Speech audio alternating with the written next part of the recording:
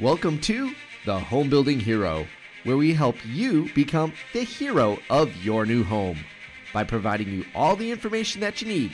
No matter if you're an industry pro, you're building, or you're buying, we got you covered here at the Home Building Hero. We're coming to you live today from the LP Studios here in Wisconsin. I'm your host, David Bellman, president of Bellman Homes. Thank you for tuning in today. Today's topic: why timing is important in the home building industry. All right, everybody, as you know, the home building business goes up and down, and timing can be really important. And I have a very recent example here of how waiting can cost you quite a bit of money. And so for those of you that are in the market, those of you that are thinking of hopefully buying your first house or building a new house, and you're almost there, but you're just kind of hesitant, you're not unsure of a couple things, this is why waiting can cost you a lot of money. All right, let's talk about this. So recently in June, it was determined that the Fed met and they were talking about rate increases, and they decided in June to finally pause the rate increases. So in June, they made a big announcement. Economic information was kind of mixed, so they decided to hold off on interest rates. But in that meeting, they signaled that they were likely to still increase the rates perhaps in July. Okay?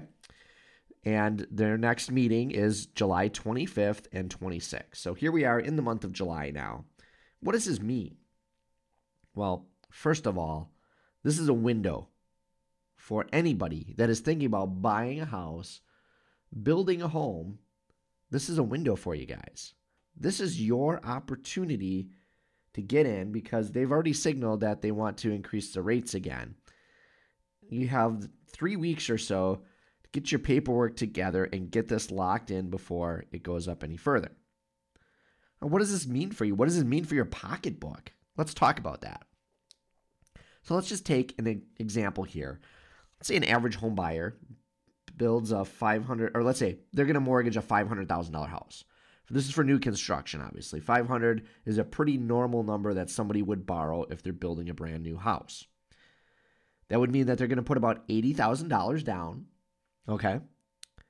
And right now, that 30-year fixed mortgage is going to be about 6.7% at today's numbers, okay? What is that payment? Well, your payment would be $3,226. And we'll round up here. So $3,226.40 for your mortgage payment on that $500,000 loan at the 6.7% rate. Okay? Now, if that rate goes up just a quarter of a point, you wait till July, they raise the rates, and it now goes up to 6.95%. Your new payment is $3,309.75. Means it jumped up $83.35 for waiting 1 month.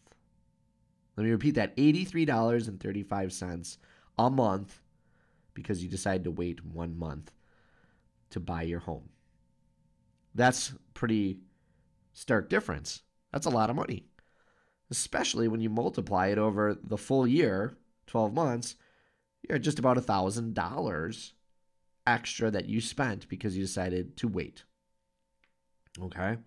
That's just one cost of waiting. There's more. Because also during this time, if you're looking at building, for example, the cost of materials has increased. Now, lumber prices have been pretty steady throughout the year, but that's changed recently with the wildfires that have rolled through Canada. Of course, the lumber yards can't let a good crisis go to waste. They've seen their prices stable. That's not good for them. They make money when the prices go up and down. So, of course, last week, the lumber futures shot up. OSB went up 6%. Framing studs went up 4%. So how much does that cost you if you waited a month? Well, let's look at this. Now, for a typical home, you're going to use roughly about 500 sheets of OSB for a, 2,000 square foot home.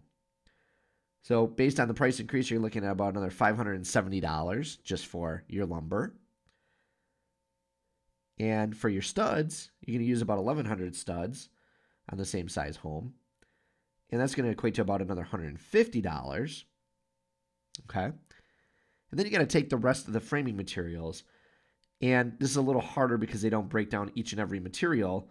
But let's just use a real conservative number. Let's use 3%. It's less than the other increases across the board for the rest of the lumber package on a 2,000 square foot house. That's going to be another $760 roughly. So you add those all together and you're around $1,500 increase to the cost of your home. So let's just take that 1 year example. You add the $1,000 for waiting for the mortgage. You add the $1,500 for waiting and having the lumber price go up on you. That's $2,500. That's some upgrades in your house. That's potentially a vacation. That's groceries for a couple months, right? That's a big screen TV and probably a speaker system for your home. You name it. It's your refrigerator, a brand new refrigerator. All sorts of different things you could put this example towards and say, that's how much it costs you for waiting 1 month. That doesn't even paint the whole picture because there's other things that are going up. For example, concrete's been going up steadily.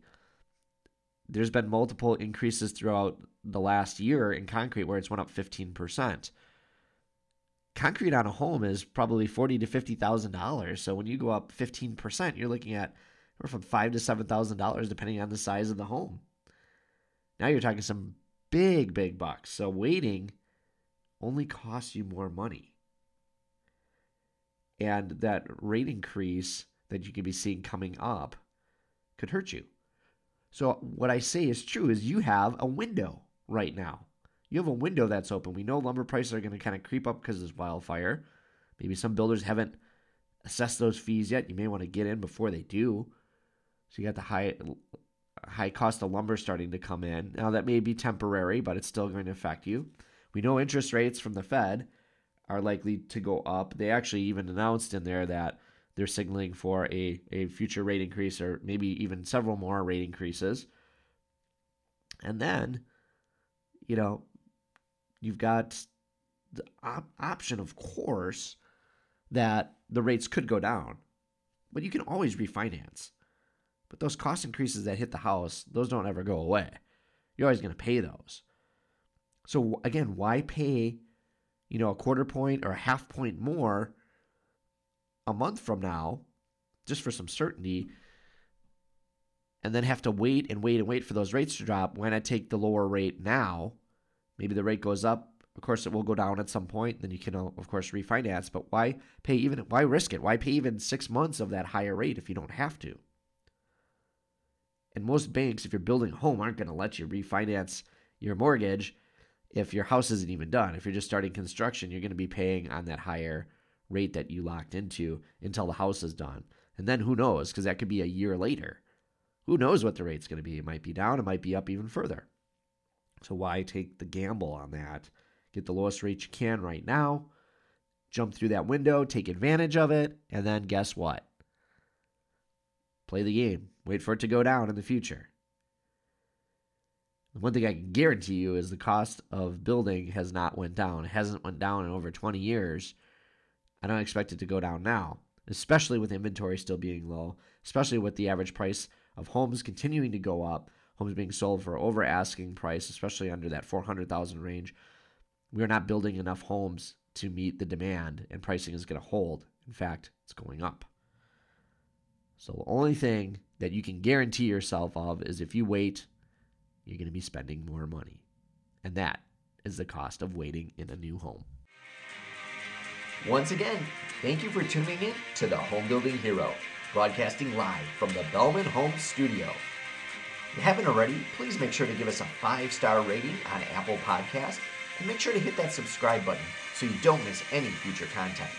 Until next time, I'm David Bellman, signing off.